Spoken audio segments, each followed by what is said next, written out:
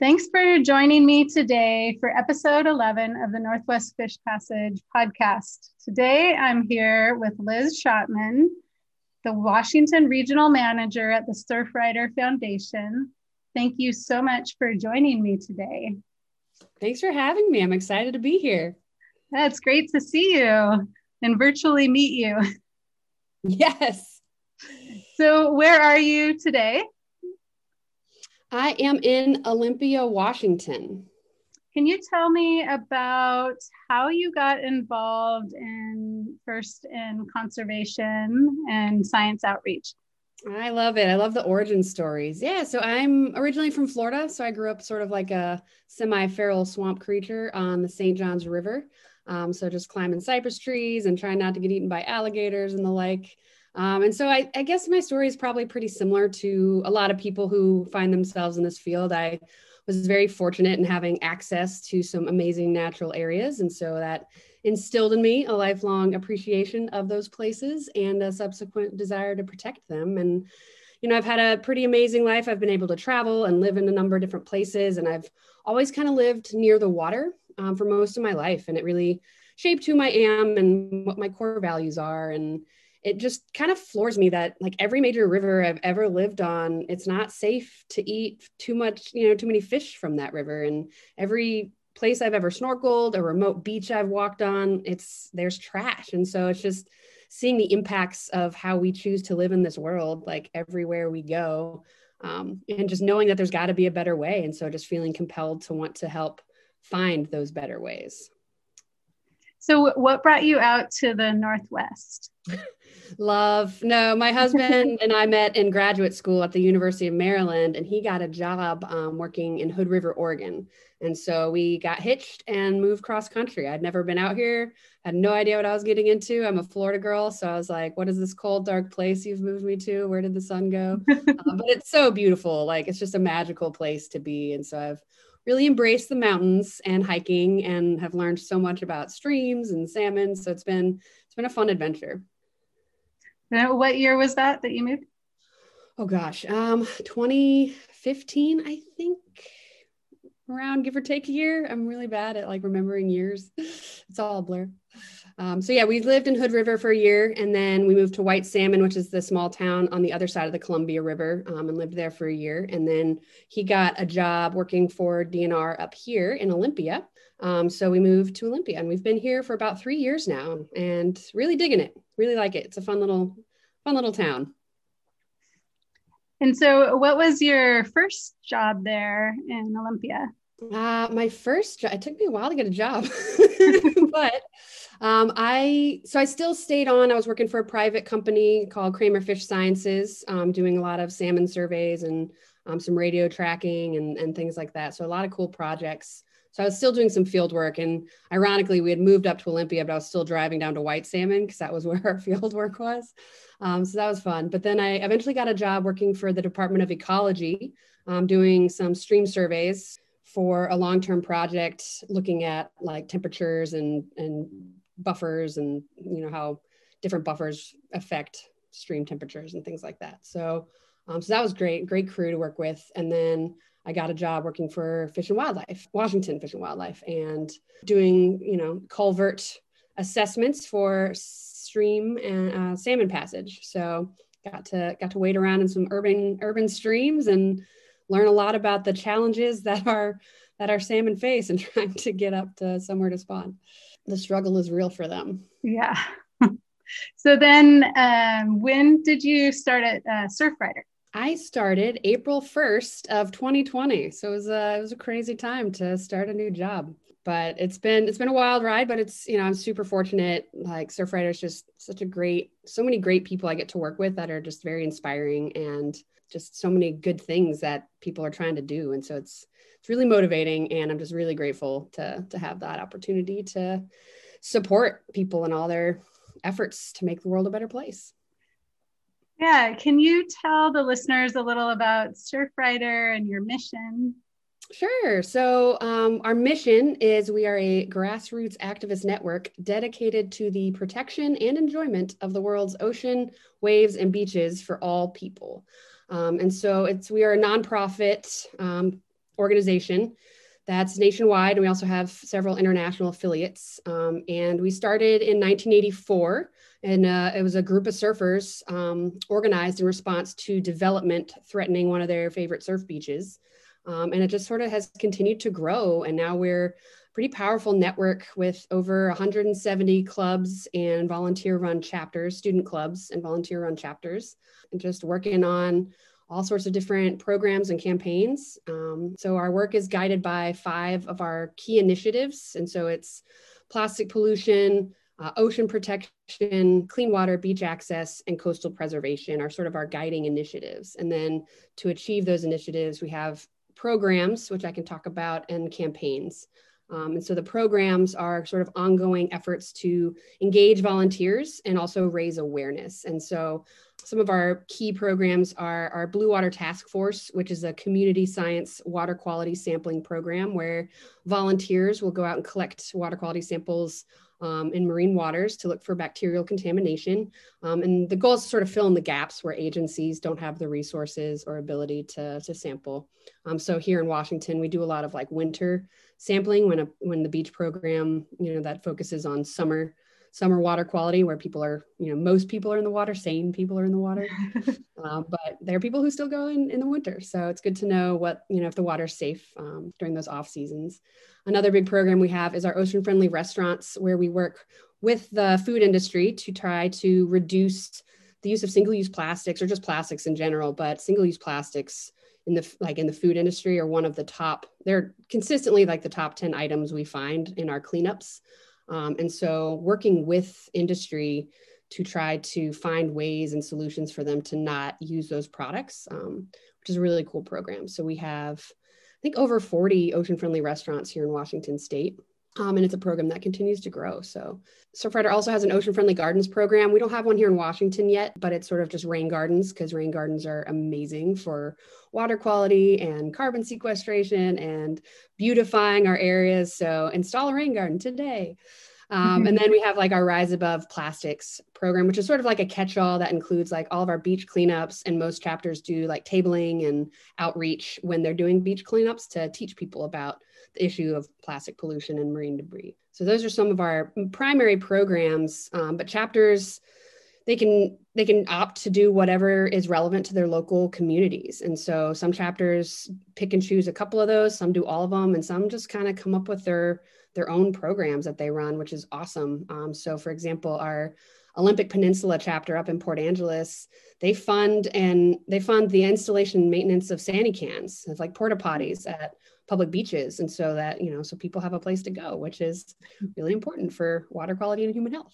So yeah, so those are some of the ongoing programs. And then we also have campaigns in which we target a specific goal, like through a decision-making body. And so for example, like the bag bill that was passed last year, Surfrider was a pretty strong advocate, as well as a bunch of our core partners in that effort. So that would be a campaign victory. And so that's sort of our metric for success. It's our bread and butter of like, we've had so many coastal victories, and any decision that results in sort of a positive conservation outcome or improves coastal access, we consider a campaign victory. So yeah. And it's all run by volunteers, which is awesome. It just attracts really passionate, dedicated people who, just are killing it. So it's really exciting to be involved with all of their efforts. So what is one of your favorite projects or programs you're currently working on? Oh, it's so hard. It's so hard to pick and choose, because they're all like the water nerd in me loves the Blue Water Task Force program, because I love getting people involved in science, because I love science. And so I nerd out on that. But I really like the Ocean Friendly Restaurants program, because a lot of, there are some things that need to be tackled like top down, like we need legislative fixes for certain things, but that's not the ideal way to go about everything. And so I really like the OFR program, because you're working with industry to find like solutions that work for them. And so we support our restaurants' efforts and try to help them identify, reusable or biodegradable options to replace plastics. And, it's just really, it's like symbiosis, like you're working together to create solutions on the ground. And I feel like that's incredibly powerful. And I'd rather see industry whether it's the restaurant industry or whatever business you want to talk about, like I'd rather see the change grow organically from the bottom up, like, and not have to change the laws. And, I'd rather use the carrot than the stick, if all possible. So I really like that program. And it shows like a proof of concept. Like it proves to other restaurants, like we can run our business without these, horrible plastic items that do nobody any good. So it's great. I like that about that program. So how are the restaurants doing with the pandemic? Oh gosh, it's so rough. It's so rough. So yeah, they're holding on. My heart goes out to everybody because the restaurant business, I'm not, I haven't been, I started out like working at, Pizza Hut and Sonic when I was a kid, but I haven't been involved in the restaurant business, but I have friends that are, and it's just, they run on narrow margins to begin with. And this pandemic has been so hard for them. And like the lack of stability and being able to plan effectively because the closures like move, the date moves around. It's just a moving target. And so it's been so rough. And so our chapters have done, everything they can to try to support those OFRs during this time by posting pictures of delicious food and keeping everybody informed about like, which restaurants are open, what services they're offering, like when you can get takeout versus if they have outdoor dining, and they'll buy gift certificates and sort of, give them away or try to incentivize people going to those businesses. So it's tough. And, they're not supposed to be using single-use plastics, but, right now we're not like checking them, because they're not allowed to use reusable cups in some cases and things like that. So we're being very open to the fact that we just want them to survive right now. And if that involves using some plastics they have in their inventory, like, so be it. So with the Blue Water Task Force, are you doing sampling all over the coast? Yeah, so it's wherever the chapters are located. So 4 of our chapters have a Blue Water Task Force. So the Olympic Peninsula samples one beach, I think monthly throughout the year up in Port Angeles. And then the Olympia chapter has a beach that they sample throughout the summer as part of the beach program, Priest Point Park, which is a really great little city park here. And then the Tacoma chapter has a bunch of beaches that they sample. I don't even know off the top of my head how many, but they kill it. And then the Northwest Straits chapter up in Bellingham also has quite a few beaches that they sample as well. There's been, obviously some delays. And so I don't think the Northwest Straits chapter is currently sampling because their lab access has been restricted due to COVID. So some chapters drop samples off at local labs. They have good partnerships. And so those labs will process the samples and other chapters process them themselves. And so some chapters have more access to continue the program right now. So do they have a standard set of things that they're testing for at the different places? Yeah, so we mostly test for enterococci.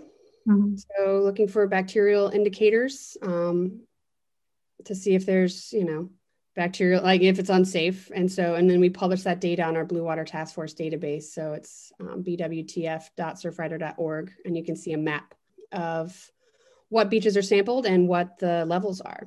And we'll alert like the Department of Ecology if we see high samples. Most of our chapters work with them. And so we can, let them know if we see a problem, and then they can go retest it. And then if that beach continues to be high, then they can put an alert out or shut it down. It's really bad. Well, that's great. So I will include in the show notes a link so that people can check that out. Sweet. And I'm definitely interested to look at it more myself. So we were talking about some challenges with COVID right now. What are some other challenges you've been dealing with?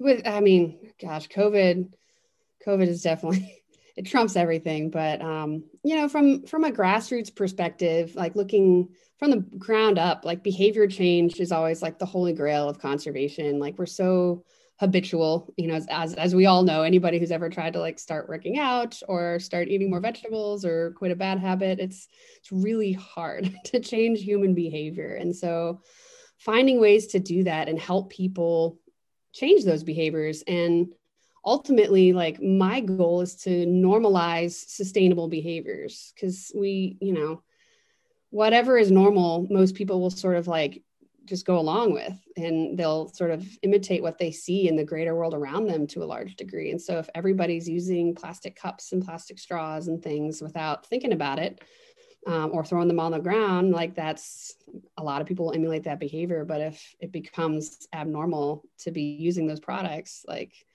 that changing the culture is sort of, it starts with individual habits and individual behavior changes. And so just kind of working at that in small ways every day is a really powerful thing that every single person can engage in.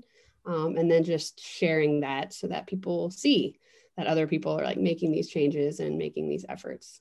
And then, challenges as far as like the big picture perspective, as far as, working on campaigns to, reduce plastic pollution and improve the environment. There's always industry opposition because unfortunately, a lot of the legislative fixes to a lot of our environmental problems can affect their bottom line. And those companies often have a lot of power.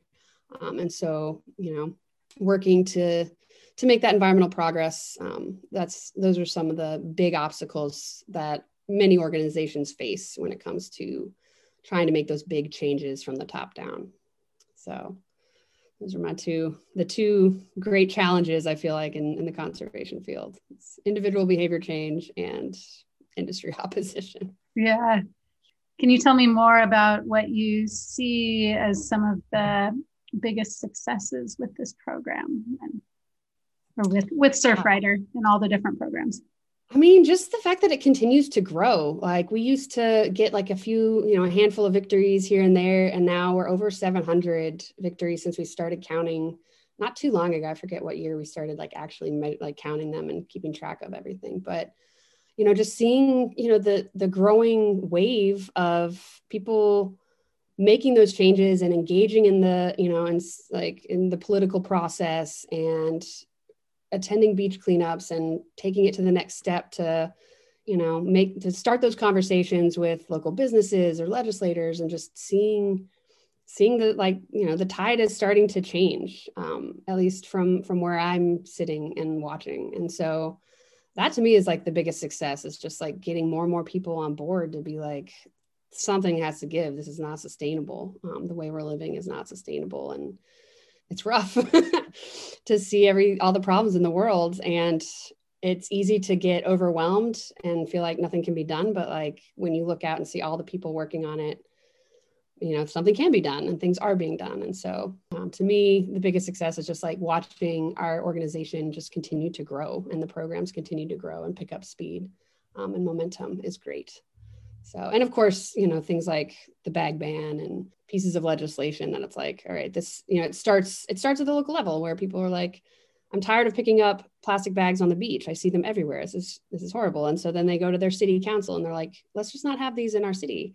And then another city hops on board, and then another. And then, those cities can go to the state and be like, look, we did it. You can do it. And so that sort of, grassroots change is, what gives me hope. Mm-hmm. And what are some other things that you're most hopeful about in upcoming years? Having a new administration right now that's more focused on environment and science-based solutions is a welcome change. And so I am hopeful that our new leadership will do what it can to kind of make up for some lost time on things like fighting climate change and environmental injustice and things like that. So we're hoping to hold our leaders accountable, but I'm hopeful that some progress will be made, because I think the people are going to demand it, hopefully. And like I said, I think we're reaching a tipping point in our society. Like climate change is here. We're all feeling it. Plastic trash is everywhere. Every major river is polluted and causing human health problems. And so as much as all of that is alarming and depressing, it's also really inspiring to see like they're awake, they're aware, and so I'm hopeful that with this national focus on, the intersectionality of environmental justice and all these other problems that we have, I feel like we're at a point where we are realizing the connections and the power of working together to address all these issues, because they're all so interrelated and so connected. And so yeah, I'm really hopeful for the future. And, it's just an unfortunate human trait that we tend to come together and rise up like in the face of the worst tragedies. And so that's what I'm hoping for, is that hero story of, at the 11th hour when things were bleak, we all sort of joined forces and figured it out. So that's what I'm hoping for every day. And what advice do you have for people that are interested in conservation and science outreach careers? Oh, such a good question. God, I have so many mistakes I've made that I can share. I would definitely say like travel when you can, because traveling just opens your eyes to new perspectives for sure. Don't be afraid to be a hardcore dabbler. I feel like there's a lot of pressure in many sciences to sort of specialize. And I'm more of a generalist. Like I'm like the rat of conservation. I like do a little bit of this, a little bit of that. Take advantage of every opportunity to experience something new, work on a project, learn a new tool, mess with a new piece of gear. Every one of those experiences kind of opens your mind to things and increases the chances of like those aha moments. So don't be afraid to dabble hardcore. And I would definitely, like, I've done a lot in education and always try to emphasize, learn how to learn and learn how to keep learning, because the days of just graduating from school and coasting are over. You have to constantly reinvent yourself. And so find a way to make learning fun and exciting. And one of the best ways I've found is to teach. It's way more fun to learn with the goal to teach somebody something, whether that's a classroom of students or, other people in your organization, or even just like your family, learn something, but then communicate that knowledge to them is a really valuable experience. And then finally, I would just say take time to reflect. That's something I've not done a lot in my career. I just sort of plowed ahead from one cool opportunity to another, just bouncing around, having a good time, having great experiences. And it worked out for me. I love my life. I love my job. I'm so grateful for everything I have.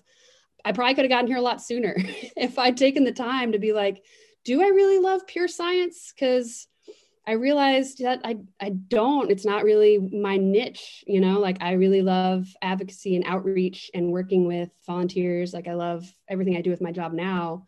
But I didn't stop to think about what really makes me tick in school or in my jobs. I was like, this is a thing I can do. I don't hate it, like I get to play with fish or alligators or something. So yeah, I would say take time to pause and think about what really drives you, because it's not always obvious. It's very easy to sort of get distracted about what people tell you think you should want to do.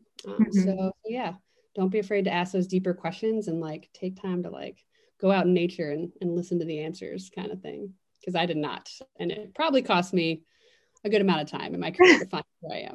Oh, but you learned lots of stuff along the way. Oh yeah, no regrets. So what about for somebody listening to this that's interested in getting more involved with Surfrider? Can you talk about the different ways they can get involved? Oh, totally. So there's, like I said, there's a lot of different programs that you can work on. So whatever floats your boat, if it's beach access or clean water or fighting plastic pollution or working with industry or advocating with your legislators, there's a lot of different opportunities, as well as just like sort of the nuts and bolts of making chapters run. So if you have technical skills with websites or communications skills, or you love social media or making cool graphics or videos, like there's so many things, there's so many ways to address these issues. And so whatever skill set you have or want to develop, we can find a way to sort of channel that energy and inspiration into the work we do. So to get involved, there is a map. So we have 5 chapters here in Washington. There's one in Bellingham, Seattle, Tacoma, Olympia, and the Peninsula. And so you can go to those. Washington.surfrider.org has, and I'll give you all these links, has a list of those chapters, and you can go to their website and sign up for their newsletter. You can also sign up for our regional newsletter that we send out from the Washington staff, myself and my partner, Gus Gates, who is the policy manager. So definitely subscribe to those newsletters. Consider becoming a member. It's like $25 a year. And the membership dues go a long way to support the chapters and the work that we do.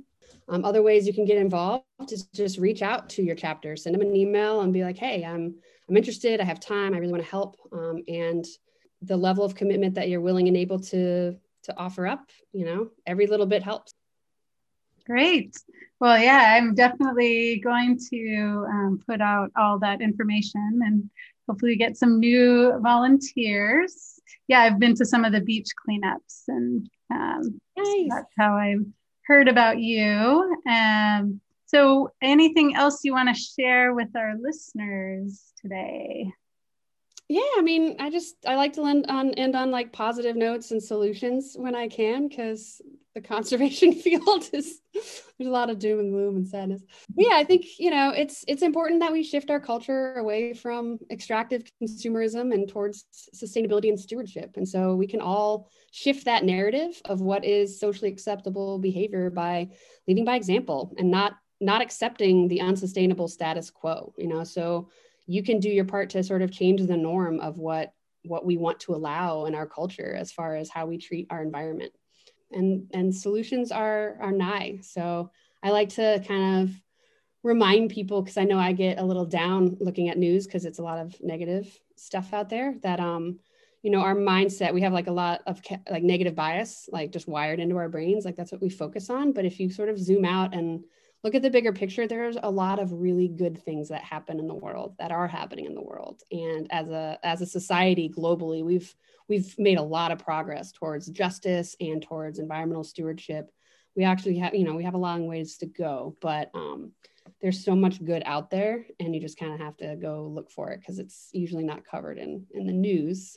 But yeah, go find your inspiration and use it to motivate you. Great, thank you.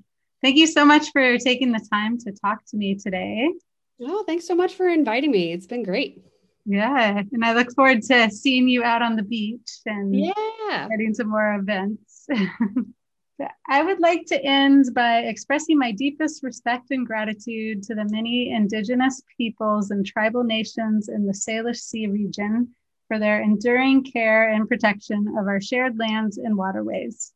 Thank you so much for listening. If you enjoyed this episode, please write a review and tell a friend. Have a great day.